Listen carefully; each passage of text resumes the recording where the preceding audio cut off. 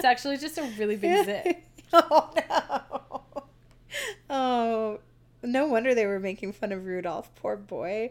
He had an awkward adolescence. So funny. All right.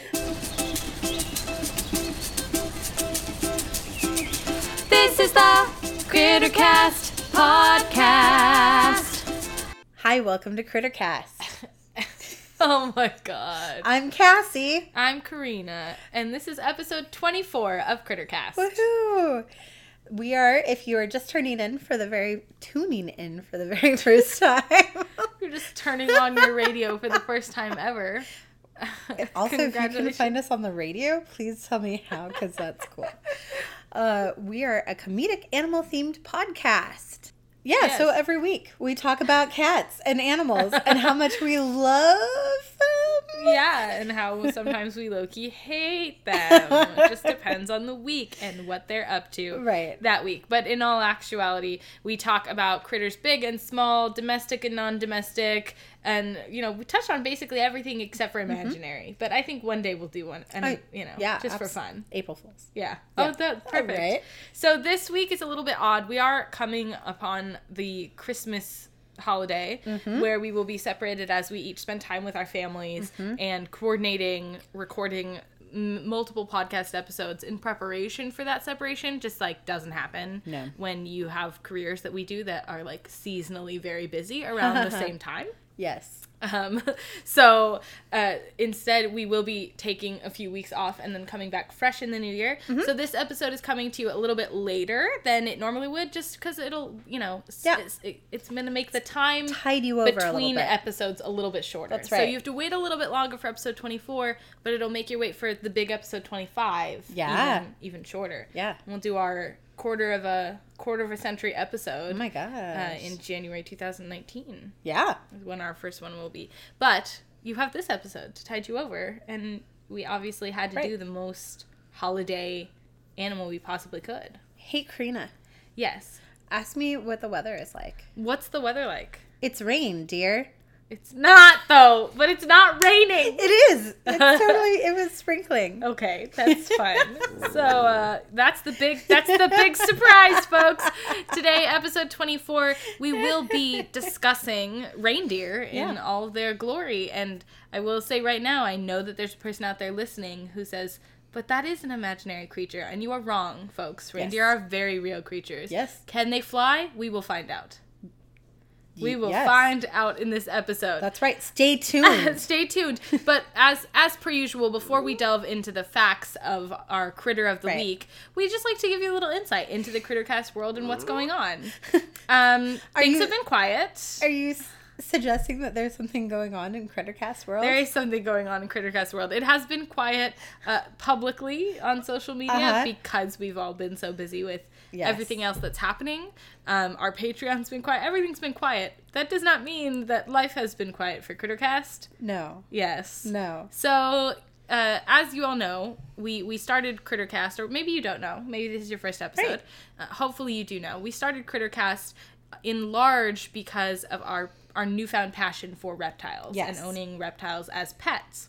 When we started Crittercast, we had a single reptile. His name was Basil. Yep. His name is Basil. We love him dearly. Yeah, we haven't changed his name. He's good. He's awesome. He does die. have a lot of nicknames. He does. Baz, the face of Crittercast, our lovely little leopard gecko Crittercast mascot. Yeah. And then, now we're 5, almost 6 months into Crittercast, and we've gone from 1 to 5 reptiles in a year, because we got Basil in October of 2017. We didn't know what an obsession it was. We didn't realize how quickly you can become obsessed with having several reptiles. Right. And once you have one, it's very easy to just be like, bringing on another one is not a big deal. So we very quickly ended up with 5 reptiles. After we had Basil, we lasted a solid 6 months with just Basil. That's true. The entire time we were obsessing over what other species we could have. Yeah. And I was working up the courage to branch out and get a snake, because I've always thought snakes were cool. Right. But I was kind of terrified. I'd never held one. I touched them, but I'd never held one or handled one. Yeah. And then it all started when I was at our local just regular, big brand pet store, and they had this little spotted python that was like being super active, and I'd never seen a snake like interacting with people like that, because most of the time you see them and they're curled up or they're hiding. And I was like, oh my God. And I asked the employees if I could hold it. And then I was like, Cassie, I held the snake today and it was actually like really cool. And then we were like, okay, well, where could I get a snake that's not at a big box pet store? Because we knew we didn't want to get a pet from a big box pet store. Then all of a sudden we discovered that there was a reptile specialty store like within an hour of us that we didn't know about. And we went and we saw these corn snakes, and I was like, I'm not ready for a snake yet, but this was cool. The corn snakes were good. This was the snake I decided on. And then a week later I was like, I can't stop thinking about that corn snake. So then we got Cornelius. And then we lasted another good several months without acquiring a new reptile. It's true. And we went to a reptile expo knowing that we were looking for a crested gecko. Yep. That was the San next Jose thing we wanted to Reptile Expo, which you can watch our video of on our Facebook page. Yeah, we have the vlog and the live video we did at that expo, where you find that we did successfully acquire a crested gecko and a Kenyan Sambo. Yes. So that was how we got to 4 reptiles, which seemed like a lot at the time. It did. And then the next month we went to the Sacramento show, and we were like, we don't need any new ones. We got ours at the last show, even though the Sacramento show is where we had gotten Basil. And we were not going to get an animal. No, we were just going to go and obsess over everyone else's. And we were like seeing them, and we were excited. We had lots of animals, and like we didn't. No. Yeah, we were doing good. We were holding strong. Good. And then we like met this one tiny leopard gecko that was just like the funniest, cutest thing, and her breeder just couldn't stop talking about how she had such a big personality, and that she just when we held her, that she wasn't that sweet with anyone else, that she was really sassy and wriggly usually. And so we walked away. We were good. We did. We walked away, but then we walked back. Yeah. And then we ended up leaving with the leopard gecko. Yeah. So that's how our collection grew from 1 to 5 within a year, very quickly. Yes. Within a year, we went from 1 to 5 reptiles. I regret nothing. I don't. I really don't. But I said, okay, that's it. Yeah. I have no more money for tanks. Right. I have no more space on my shelves. No more space. It's just 5. Right. And that's good. Yeah. Right. And then yesterday I was at work at my cat and dog adoption event for the organization that I work for, and those events do happen at a Petco. Yeah. And they always have reptiles, and I never really look too much at them because it makes me sad to see them in, suboptimal. It's not the worst. The Petco that's local to us, it has a lot of really caring employees. A couple of employees who are really passionate about reptiles, who really like them. Very well informed. Right. Yeah. And they're trying to do their best with what the store gives them, obviously. It's just, it's a larger problem than this individual Petco. Right. So I usually just ignore the reptiles there. Yeah. Right? So we had brought Basil for pictures with Santa. Of course we did. Because we were going to bring the dogs, but it's a lot to manage while I'm trying to work and you're trying to volunteer to have 3 dogs there. Especially one who doesn't necessarily do great in public. No. And one who gets really excited in public. Yeah. And then one who's just kind of, easy. Yeah. But then we take Basil over to get his photo with Santa.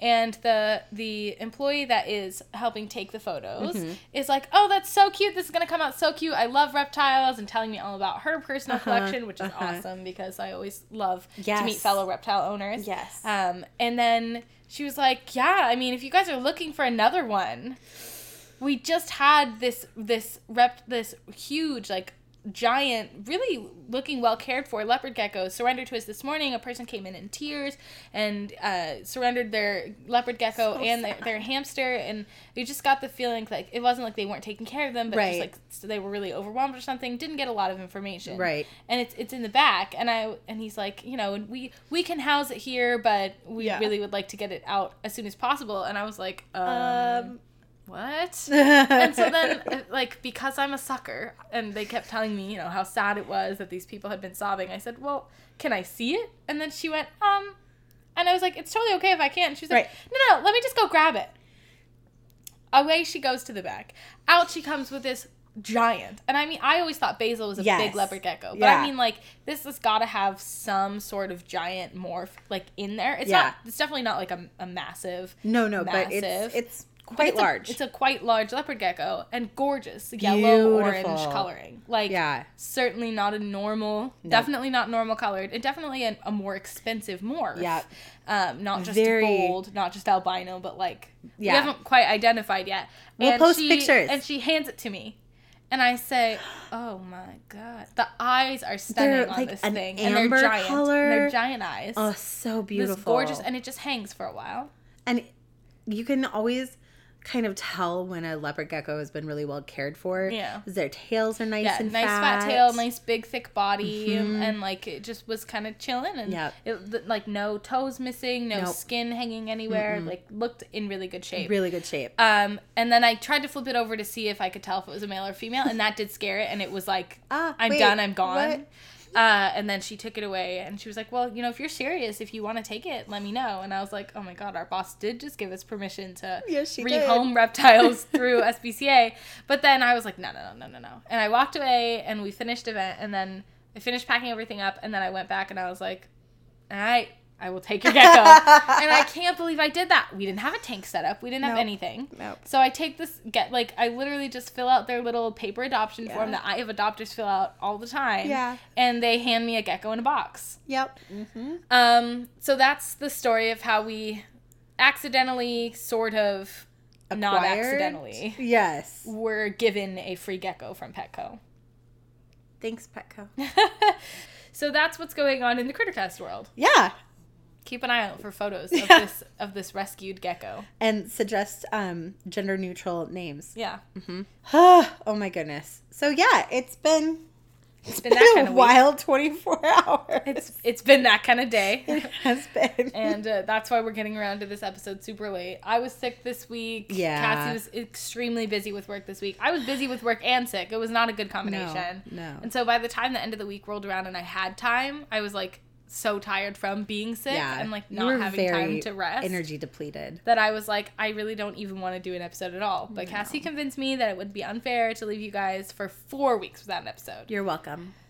So here we are. I love you, Crittercast crew. Oh yeah. Yep. I love you too, Karina. Thank you for recording an episode with me today. It's gonna be worth it. It's worth your while. I have really awesome information about caribou/reindeer. Well, let's just get into it. Shall we dig into it? No. They do dig. I know, but that's not. Shall we veer dry? Nope. What do reindeer do? They have red noses. They fly. Let's fly into it. So reindeer. Yes. They're real. Yes. Yeah. They are real creatures. Yes. Real critters. Yep. And they're also called caribou. Yes. So if you're they're found in the northern regions of North America, Europe, Asia, and Greenland. In North America, we tend to refer to them as caribou. Yeah. But in Europe, they tend to be referred to as reindeer, although they do have many other names. We'll talk about that too.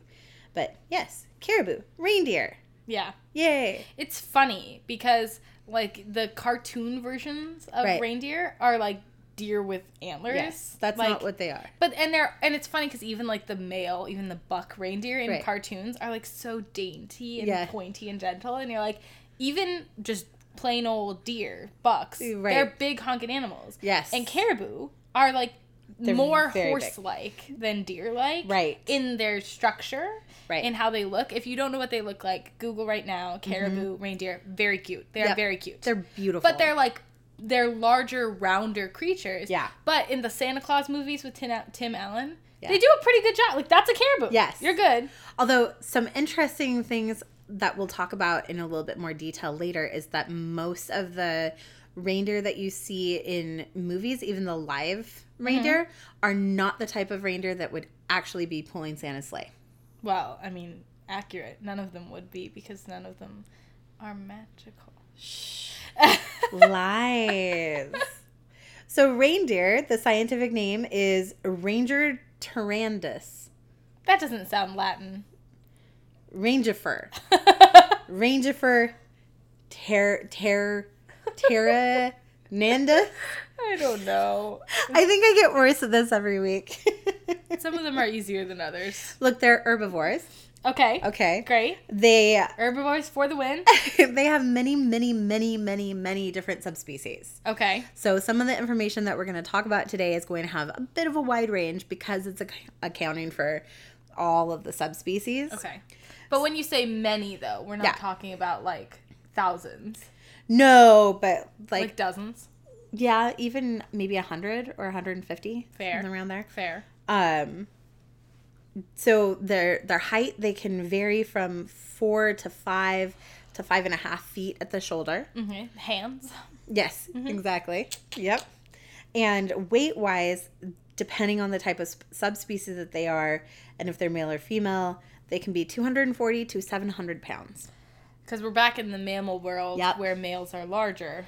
Yes. Generally. But not necessarily. And that's kind of a wonky thing about reindeer. Interesting. Is that generally the males are larger. Right. But they can vary so much even within a particular subspecies and within a herd that if you're looking at kind of an average size one, you can't necessarily know if it's a smaller male or a larger female.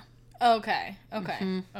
So for the extremities, you can usually tell, like, the really small ones are probably going to be female. Yeah. The really big ones are probably going to be male.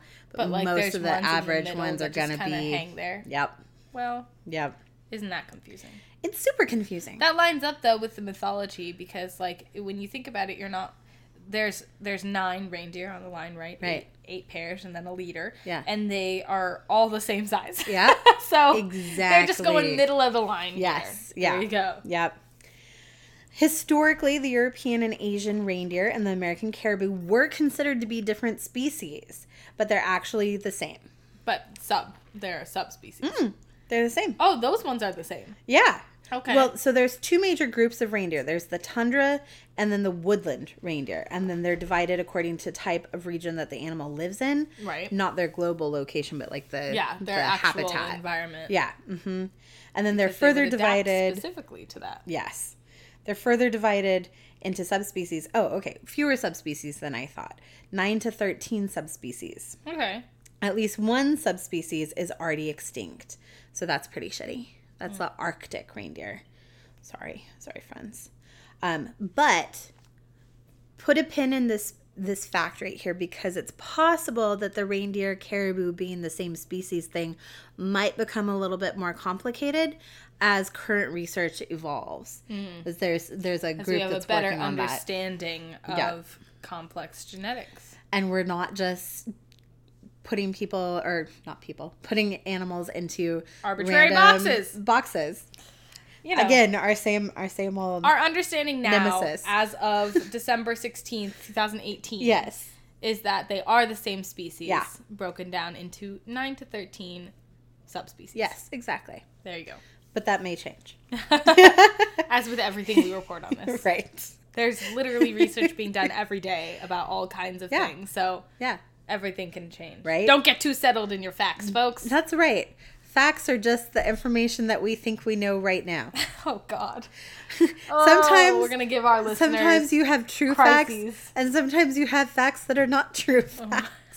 And then those facts are fake news. No! You know, for all of our non-U.S. listeners, because we have quite a few of them at this point. We do, yeah. Thank you. Welcome. Hi, we love you. I don't think you understand our pain, though, when we say fake news. I think they know. They can't possibly understand maybe not the depth of our pain and agony.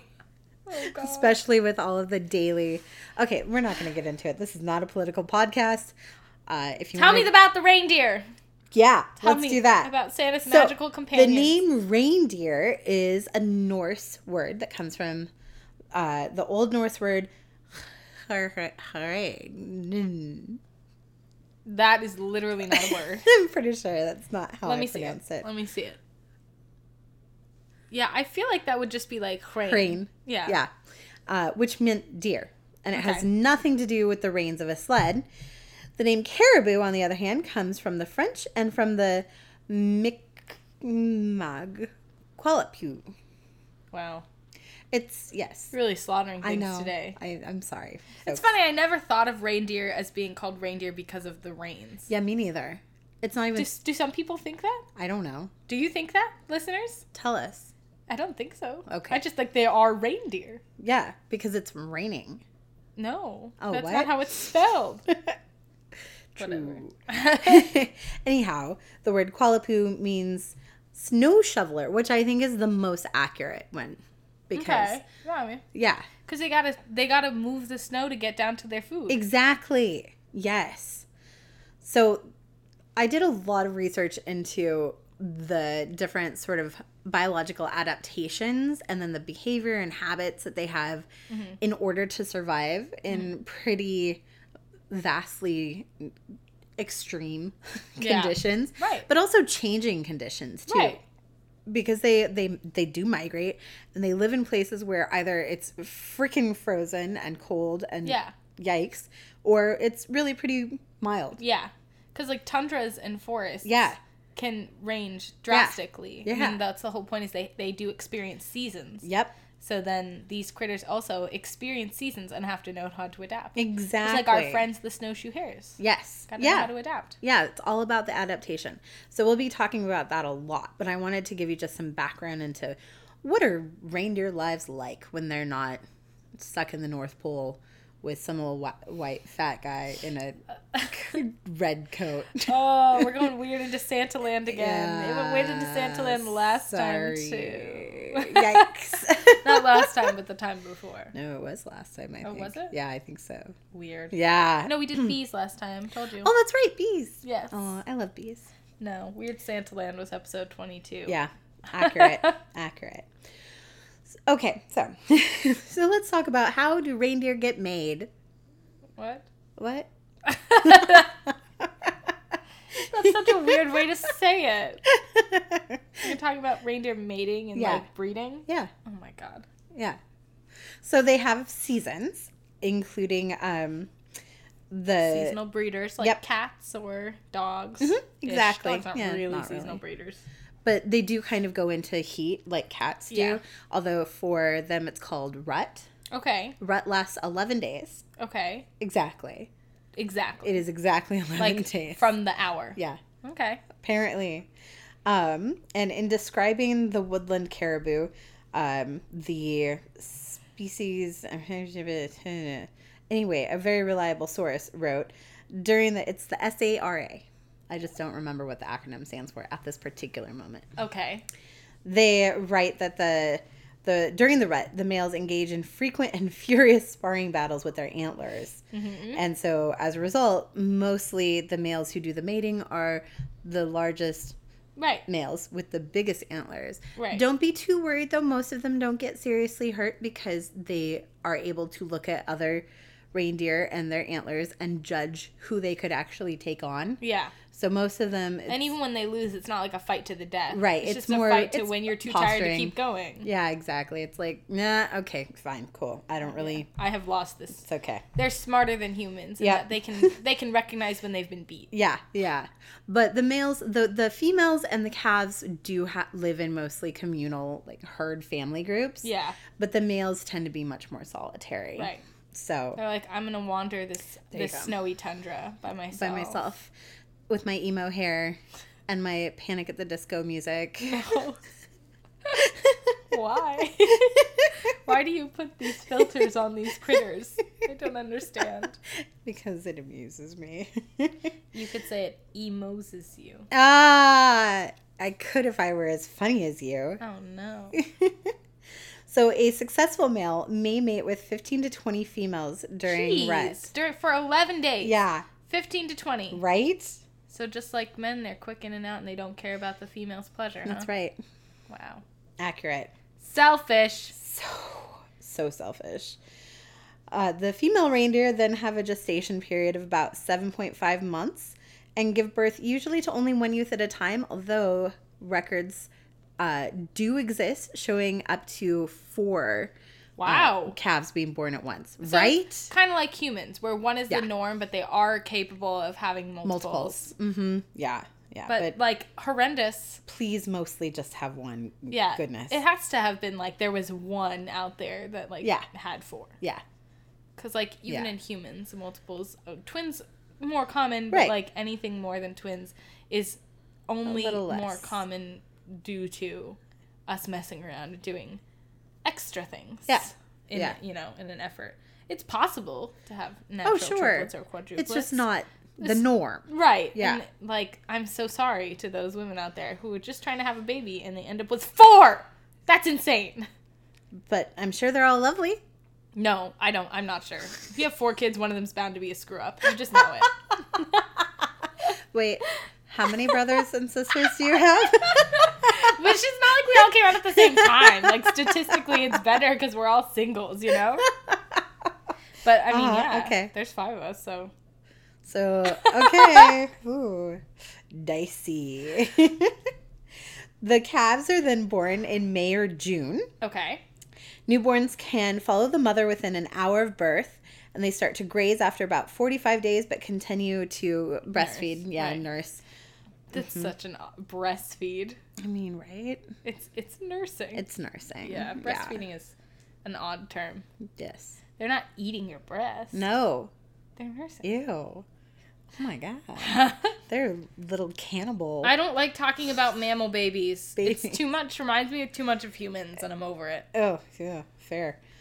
They're pretty capable pretty quickly because they have to be, right? Yeah. So they're fully weaned within about 6 months. Yep. And they start growing their first set of antlers by their 2nd birthday. Okay. And is this on your list for later, or do we need to address this now, like male and female antlers? It's on the list. Okay, yeah, definitely.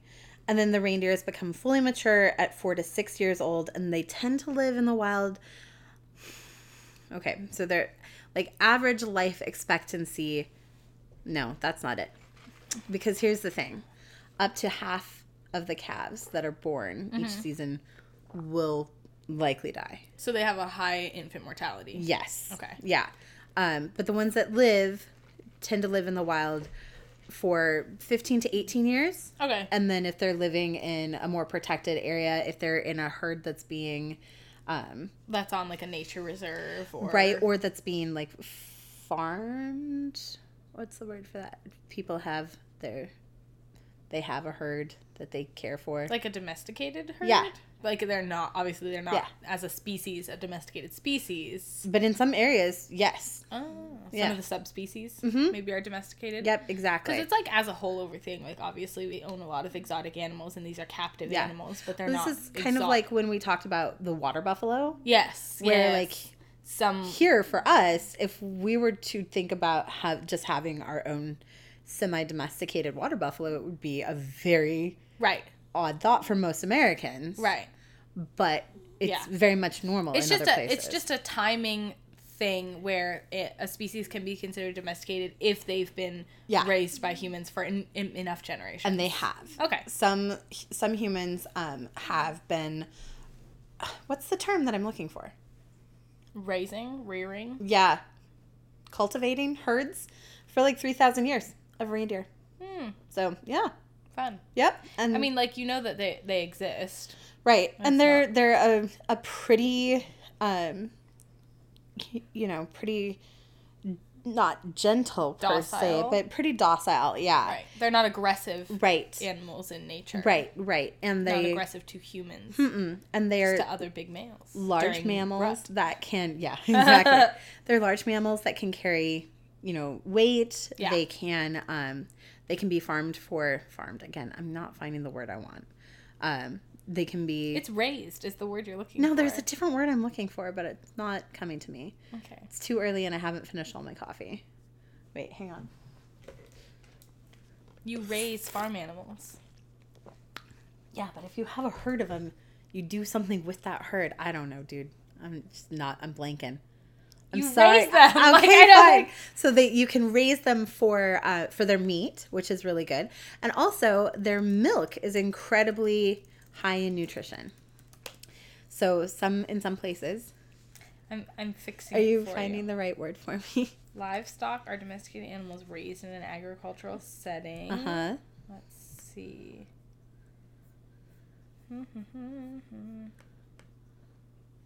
Maybe I'm just making it up. Maybe it's one of those things where in a different language there would be a word for it.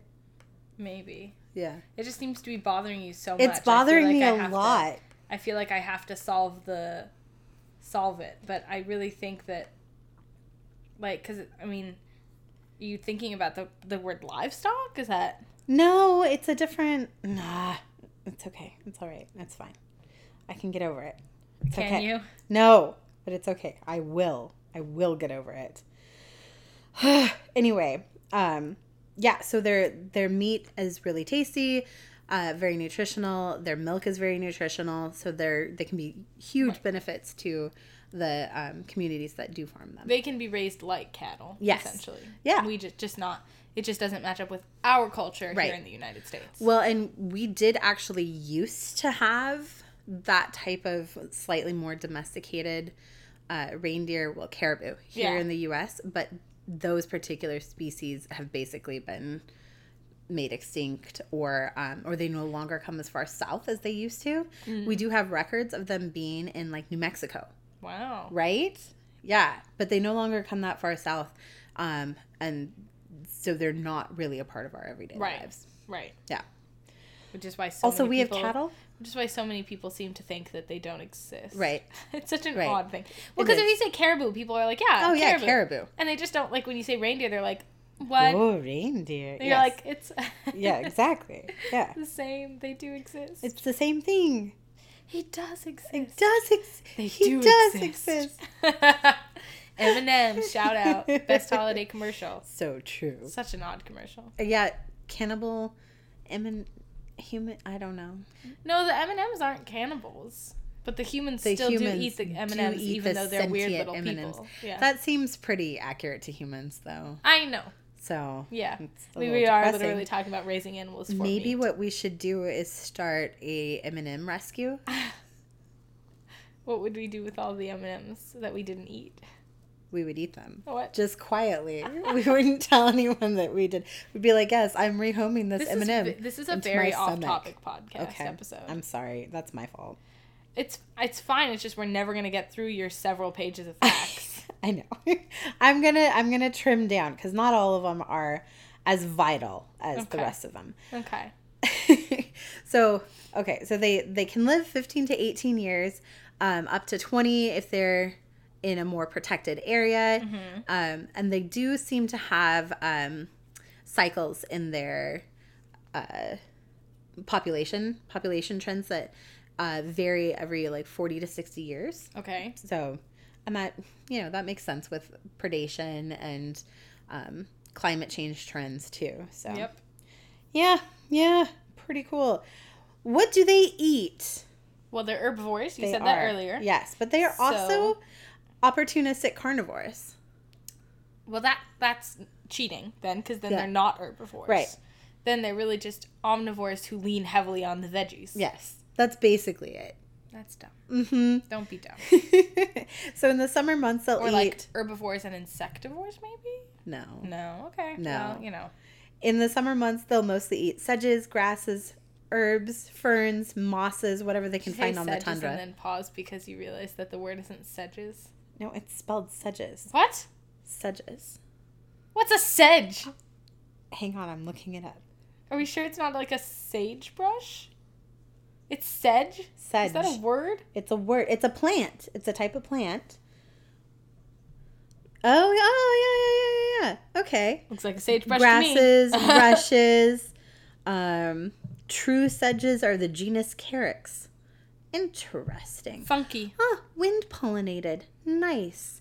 Nutgrass. They don't need the bees. Nut sedge. Eliocaris. Oh, pretty ones. Okay, yeah. So. Funky. Basically, I tried to call you grasses. out and I was wrong. I hate that. I'm sorry. It's worse than being told you're wrong. I'll pretend that you were right. Yes, sage. No, they eat stop. sage. But then, whoa, I accidentally went way far down in my notes.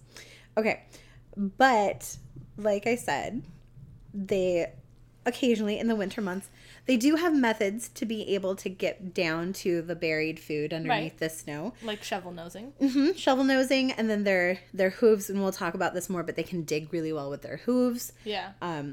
But sometimes, if they can't find their preferred food, they have been known to eat lemmings, birds' eggs, and Arctic char, which is a type of fish. Interesting. Yeah.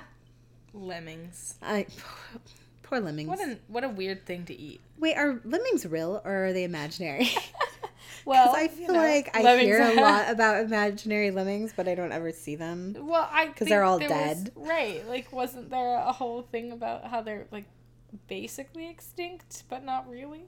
Oh, I don't know. Let's do a lemmings episode. Okay. Okay, cool. All right. So in the winter months, usually they feed on lichens and fungi, which they can gain access to by sweeping snow and ice away with their antlers and or hooves. Mm-hmm. And they have this really unique adaptation that means that they have an enzyme called licanase, which enables them to break down the tough lichens to release glucose. Yeah, enzymes always end in ASE. ACE, licanase. Mm-hmm. Mm-hmm. They do have several predators, despite being quite large and having those daunting antlers. Naturally, one of the predators is wolves. Mm-hmm. But during the calving season, the calves are heavily subjected to predation. Like anything that's big enough. Yeah, absolutely. Be coming at them because they're babies. Right. So and it's easy. Their major predator? Yeah. Golden eagles. Oh. Right? Which makes sense when you think about it. But that seems odd, that's ballsy, right? still. Yeah. Like, golden eagles are big, but they're not giant. Right. They're not these giant griffin creatures. Right. And, like, I'd imagine that baby caribou are still pretty large. Yeah. They're just not able to defend themselves. Nope. So if you can get them just far enough away that their parents go, well, lost cause. Yeah. Then you. Well, and apparently there's quite a divide in the successful rearing of the reindeer babies, depending on if the mother has big antlers or has lost her antlers. So it's pretty valuable for the mothers to have antlers year round. Right. And if they do lose their antlers, they tend to grow them back very quickly, which is an adaptation that keeps them able to protect their babies more. Right, because prey animals aren't going to be as, they're... Right. While they are very capable hunters, they are also intelligent, and they're not all about making life harder for themselves. No. They're not going to go after the well-protected babies with the big moms. Right. They're going to go after the moms that are, like, a little too drunk and not really watching their kids. Right. You know? That's right. Those moms that are just, like, too busy in mommy circle to, like, even be keeping an eye on their calves. Or they're like, hang on, I'm playing Candy Crush. And the calf is like, mommy, birdie, such a pretty bird. Ah! Oh, it's sad, though. But also, circle of life, friends. Yes. Yeah. You have to embrace that on Crittercast. You do. Because we're talking about the predators and the prey and enjoying them all. We just have to understand that this is how life works. Yep. And that's why if you look at our logo, there's a circle on it. I was being very heavily symbolic. Uh-huh. Mm-hmm. There's not a full circle on our logo, though. That's because sometimes the circle of life gets disrupted. Uh-huh. Whoa. Uh-huh. Brilliant. Did you just claim credit for designing our logo? That's so rude. I put the circle in. So rude. And you did other parts. Uh-huh. It was a collaboration. Uh-huh. So rude. Interestingly, the body of a caribou has occasionally been found in some types of whales, including like a killer whale, which they think is the result of one of those instances of like a caribou being way too close to the shore and a very opportunistic whale or shark because they're trying to get some delicious fish. They're like, yum. Yeah. They just go out onto the frozen water and they're like, yeah, this is still solid. Yes. And a killer whale's like, delicious. No, it's Come not. here. Yeah. It's not. It's water. It's and water. I'm here. And I'm bursting through the ice to get you. And that was a very tasty, but kind of get stuck in my teeth. It was a little gamey. Yeah. It tastes like chicken. Delicious. So they do live in family herds. They're very social creatures, especially, like we said, the females and the calves. They feed, travel, and rest in their herds. The herds can include like 10 animals to a few hundred. And in the spring, the small herds can merge together to form super herds. Got it. That can be up to 500,000 members. You mean like the herd in Polar Express? Yes. Yes, 100%. Exactly. Big ol' herd. That's right. Yep. They're migratory animals, so as summer approaches, caribou herds head north in one of the world's greatest large animal migrations. And they can travel a lot. Yeah. They can and it's not like they're running either. They're just like... Right? Casually loping. But they got those long-ass legs. And they can move basically all day. Yeah. Move and graze all day. Yep, exactly. When they're not being contained by humans, they're just like ambling along. Yep. Yeah, so they make some good space. Cover ground. Cover over 1,000 miles. Which makes sense that when they then take to the skies, they can get around the world in one night. It does. Yeah, absolutely. And then at the end of their journey, they spend the summer feeding on the abundant grasses and plants of the tundra. And they can eat up to 12 pounds of food each day, which helps them prepare for the winter, of course. Yes. Yeah, so pretty cool. Bulked up. Yeah. On that insulation. That's right. So let's talk about some of their adaptations. Okay. So they have large hooves that are really useful tools. So they're big enough to support the animal's bulk on the snow. Right. They're used to paddle really efficiently through water. So, yeah, they can swim really well. I mean, many animals can that we don't think can. Right? Like that it's not the first thing that occurs to you. Like sloth. We talked about sloths being able to. But Crazy cool. Yeah. And the neat thing about their hooves is that, so they're kind of rounded so that they can act really well as a shovel. But during the summer months, they're softer and kind of expanded more. Okay. And then in the winter, they kind of take that shovel shape on a little bit more too. But that also helps them walk across the top of the snow. Right. So their feet actually change shape. Yeah. Because I think people, I don't think that anybody that's never been around hooved animals understands that, like, they grow and change. Yeah, Because I think people just think of them as, like, they have hooves. Yeah. But, like, they need trimming down. They need, like, filing. They're growing things. Just like our nails. Yeah. They're not exactly like our nails. No, but they can... Like, they change shape. They grow. It's not like a static. And by eating different things, you're going to affect like the composition of, They might be softer too. Because that's part of how they eat seasonally. It's probably unconsciously part of that. Yes. Yeah. So that's pretty cool, I think. So then that means that they can use those as a scoop and they can dig in the snow to search for food. And the sharp edges will give the animals really good purchase on rocks and ice. Antlers. Yes. Yeah. So males and females have antlers. Absolutely. But is there a size difference? Not too much of a size difference necessarily, but not all females have them. Okay. And the females are the only ones who keep them for the whole year. What? Yeah. Isn't that interesting? So we're not talking about like horns that grow and then they just are there, and if they break, like, too bad for you. No. Antlers are different. Yes. Okay. Yeah, antlers are usually shed once a year, and then they regrow in the next season. Wild. And can they regrow to be, like, smaller than they were before or bigger than they were before? Yeah, depending on how much, like, so it may be you may be lucky if you ate well and bulked up for your summer bod. That's right. Wow. Yep. Well, and they're kind of made out of, like, not quite cartilage, but something similar. Yeah. So, or, like, similar to what our, like, nails or our teeth are made out of. Yeah. So they can, they can be shed, and then they can, that's right. That was the word I was looking for. Thank you.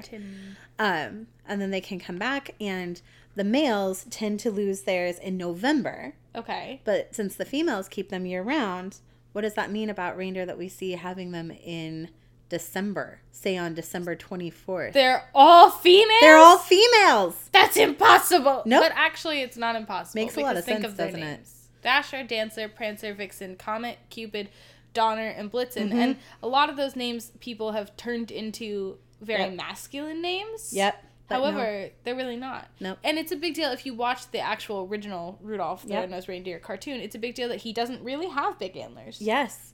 And that was fair because he didn't, because he had also, lost his antlers. He was born with a red light-up nose, which is odd. I have something about that too. We'll get there.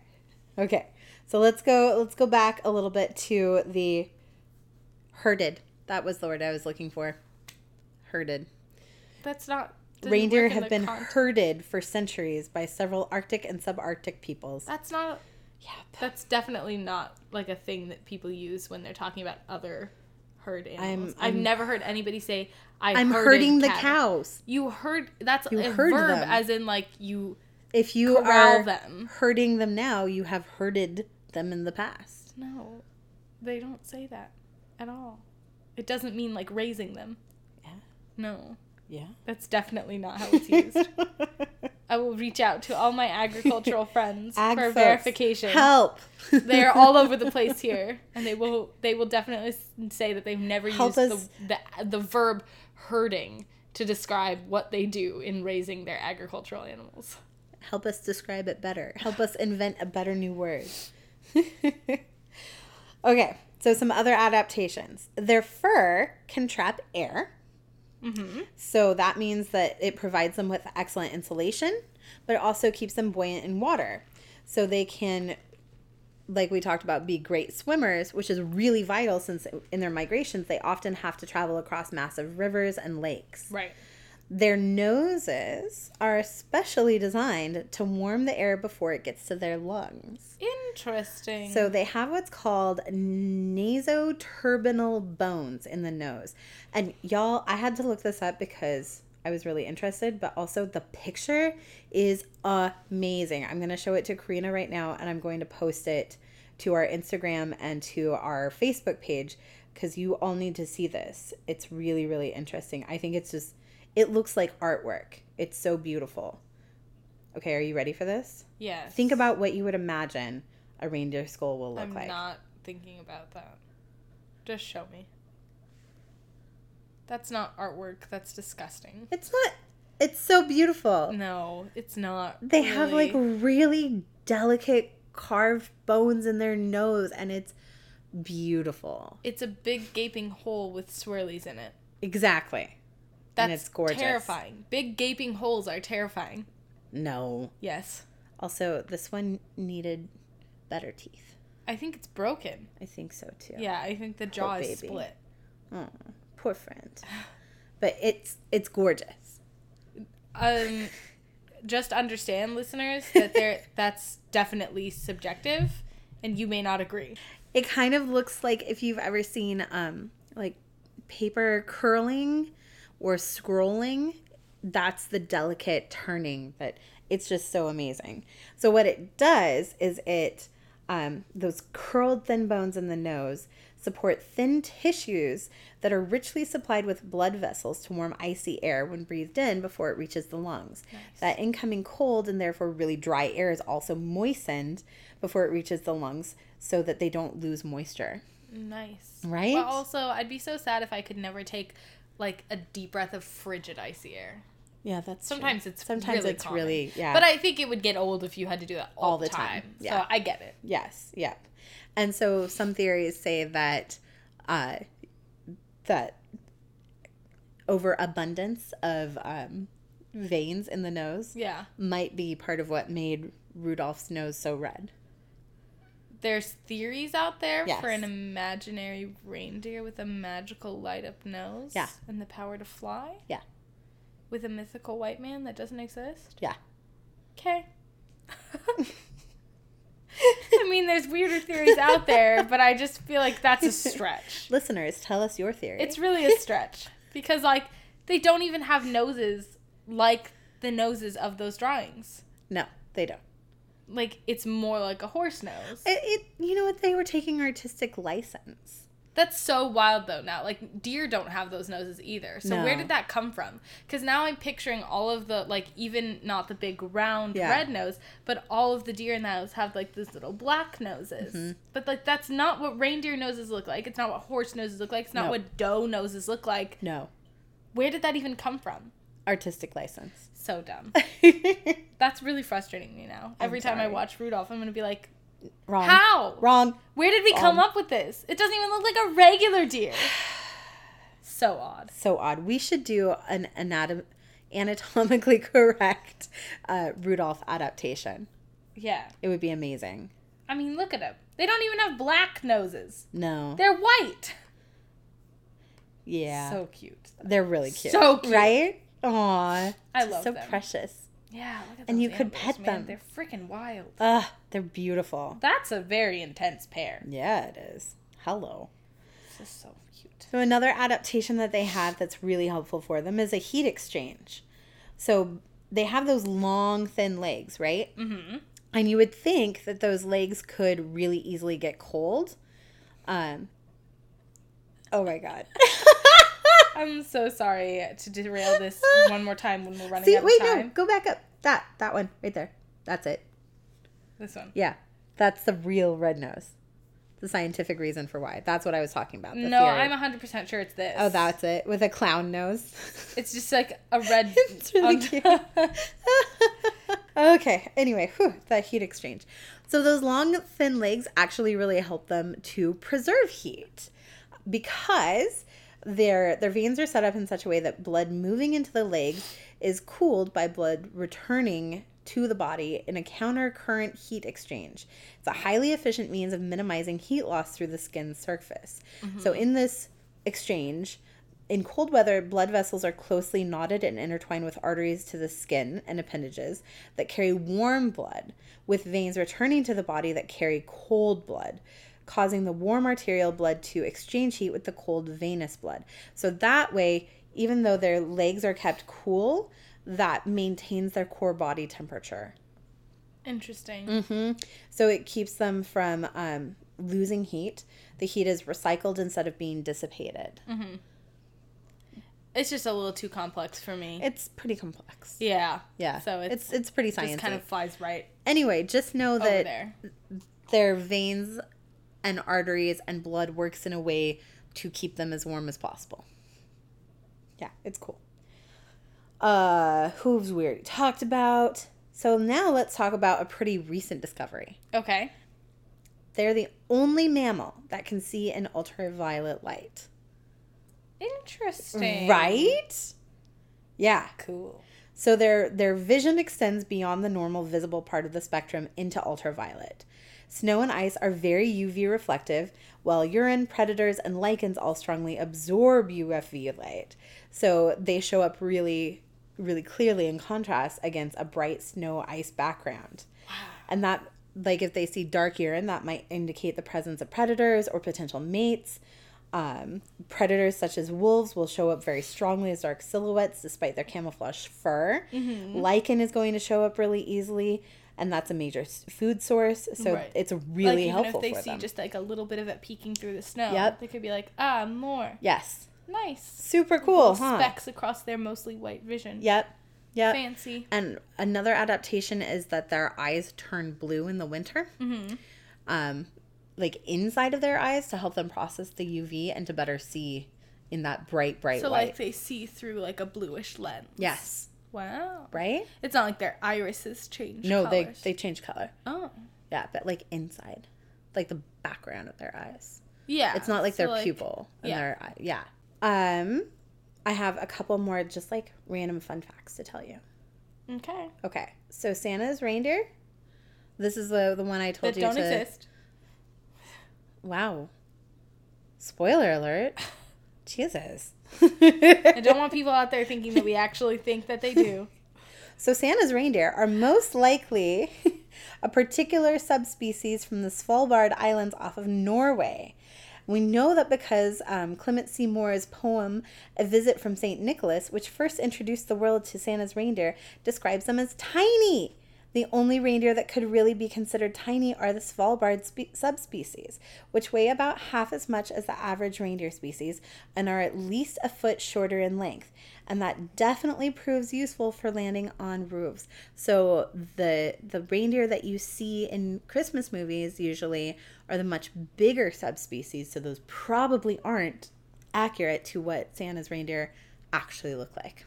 They're actually much smaller. So you're presenting something as a fact that's definitely someone's opinion based off a literary poem where the guy totally could have just been making up facts because he had no idea that small species of reindeer existed. Yeah.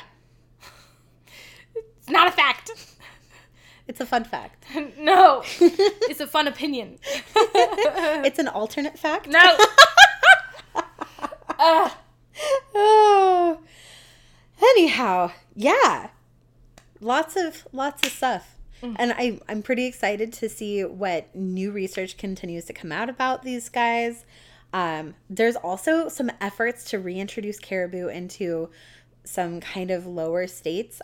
Idaho is actively trying to reintroduce a form of caribou that lived in southern Idaho until the 19th century. Mm-hmm. So it'd be interesting to see if they're able to get that going on. Interesting. Yeah. Yeah. Good luck, Idaho. Yeah. For sure. I mean, it'd be cool to see more caribou around, but I feel like I'm pretty neutral in that, you know, if nobody's ever like, bring them back to California, I'd be okay with that. I kind of feel like my life is severely lacking in reindeer right now. Oh, okay. So. Yeah. Yes, please. All right. I mean, I'm satisfied with looking at pictures of them. Yeah. But now I just feel like this episode has left me in a gaping hole of like frustration over Christmas reindeer, and I'm so mad. I'm sorry. Like it just doesn't make any sense. Oh. They just made something up. Yes. Just completely and totally made up. Yeah. Like, reindeer are real.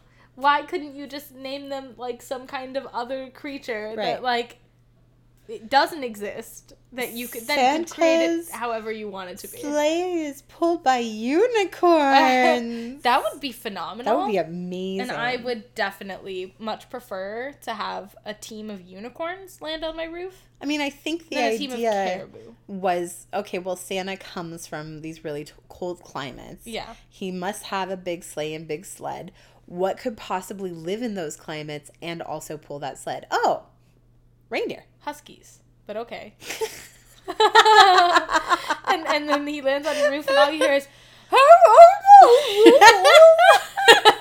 yeah, so for this Christmas, Huskies, Malamute. Don't leave out carrots for the caribou or you know, leave other small carnivorous things. Put out hot dogs for the huskies. And cheese.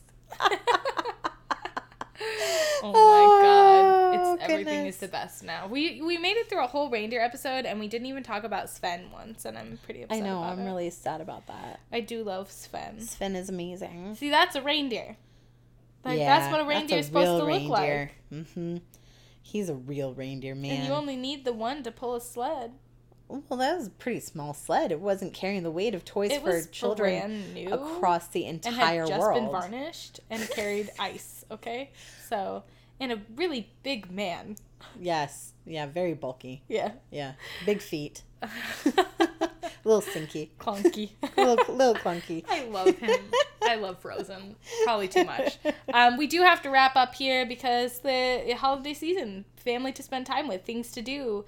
So much to get done. Papers to finish grading. Yes, indeed. But we really hope that you enjoyed episode 24. Yay! If you liked us and you want more, you can find all of our episodes on iTunes, Spotify, or our website, crittercastpodcast.com. Yeah, hey, how about take advantage of our little seasonal break? Yeah. Go back and listen to every episode that you missed. 24 episodes of Crittercast to enjoy. Go back and re-listen. Exactly. Yeah. Go back and watch all of our videos. You can find them on our Facebook page. Our Facebook is Crittercast. That's right. You can find adorable photos, funny memes on our Instagram, which is at Crittercast Podcast. That's right. Or you can hop on over to Twitter and follow our hilarious feed there at Cast Critter. Yeah. So there's lots of ways you can get in contact with us. If you'd like to send us something that requires a little bit formality, you're always welcome to send us an email. crittercastpodcast@gmail.com. Yep. You totally don't have to, but you're welcome to.